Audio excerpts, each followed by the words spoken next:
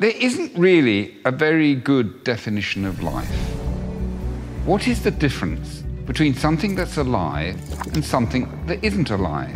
You might think this is a rather simple question to answer, but in fact, it's not so easy to answer.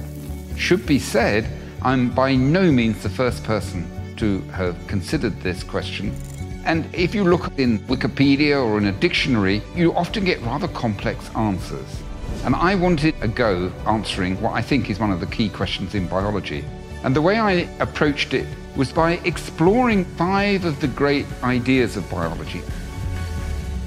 My name is Paul Nurse. I'm a geneticist and cell biologist, and I've just written a book. It's my first book, and it's called What is Life?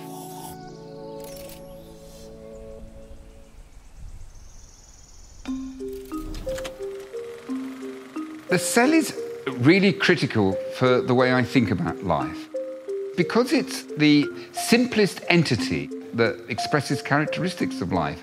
It can grow, it can divide, it can reproduce. And really, all living things, myself, a plant, an insect, is either a single cell or made up of groups of cells acting together.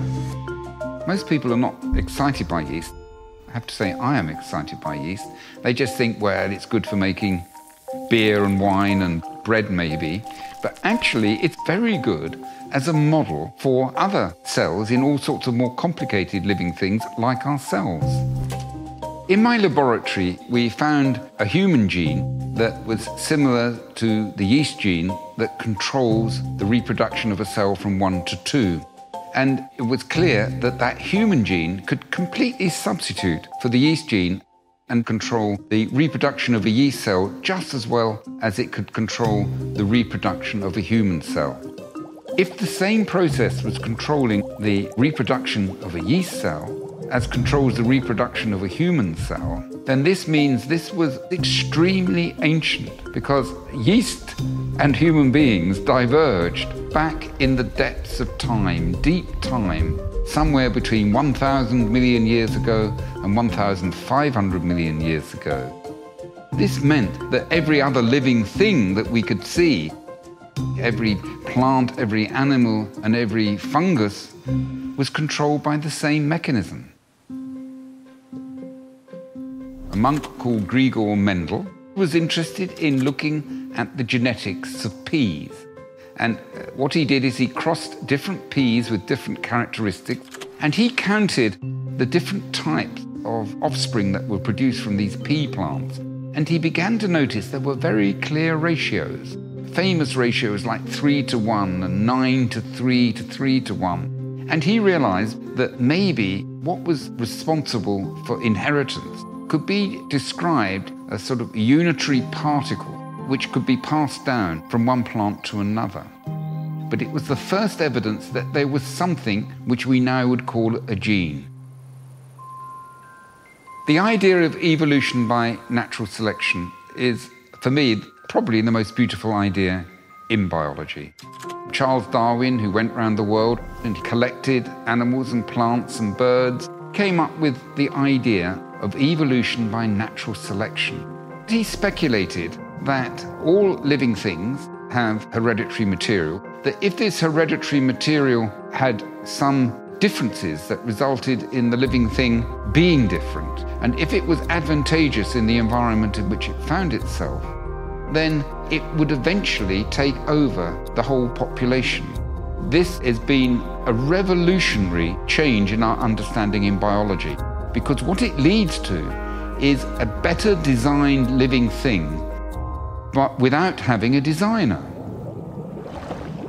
Life is made up of molecules and chemicals. There are many thousands of chemical reactions going on all the time in a little cell. Chemistry is responsible for the growth of the cell, the reproduction of that cell, for its ability to capture energy and use energy. One of the ways in which cells can carry out all of this chemistry is that the cell is made up of lots and lots and lots of little compartments. And it's compartmentation that allows all these different chemistries to occur simultaneously in such a small space. I want to emphasize how fantastic that is. I want you to imagine in a tiny, tiny cell, there's thousands of chemical reactions, all very different, going on all the time, very, very close to each other. So life is chemistry, but life is also built on information. Because life has to constantly manage information. Let's take what I said about chemistry and all those different compartments. That can only occur if there's an information transmission to keep the whole thing coordinated. Let's say a gene is making a substance and it wants to keep that substance at a constant level. As that substance increases, it switches off the gene, and when it decreases, it turns the gene on. But you only really understand that when you realize there's information management going on here. The cell is measuring how much stuff it's got and then using that to determine whether the gene should be switched on or switched off. If we take DNA, we could understand the structure of DNA in terms of how one base is related to another base, but it only makes biological sense when seen to be a digital information storage device. Life is and can only operate through information. It permeates every aspect of how living things work. Putting all these 5 ideas together, I think some principles emerge. Living things are bounded physical entities. The bounded entity is a chemical and informational machine, and then critically, that informational chemical machine in a bounded entity has a hereditary system that determines how it works, a system which has variability, and therefore the whole thing can evolve by natural selection. And that means that the living thing can acquire purpose to be better adapted in the life state it finds itself, and so we can evolve living things from one type into another. And for me, that bounds everything together that emphasizes the core principles underlying life. Get smarter, faster with videos from the world's biggest thinkers. To learn even more from the world's biggest thinkers, get Big Think Plus for your business.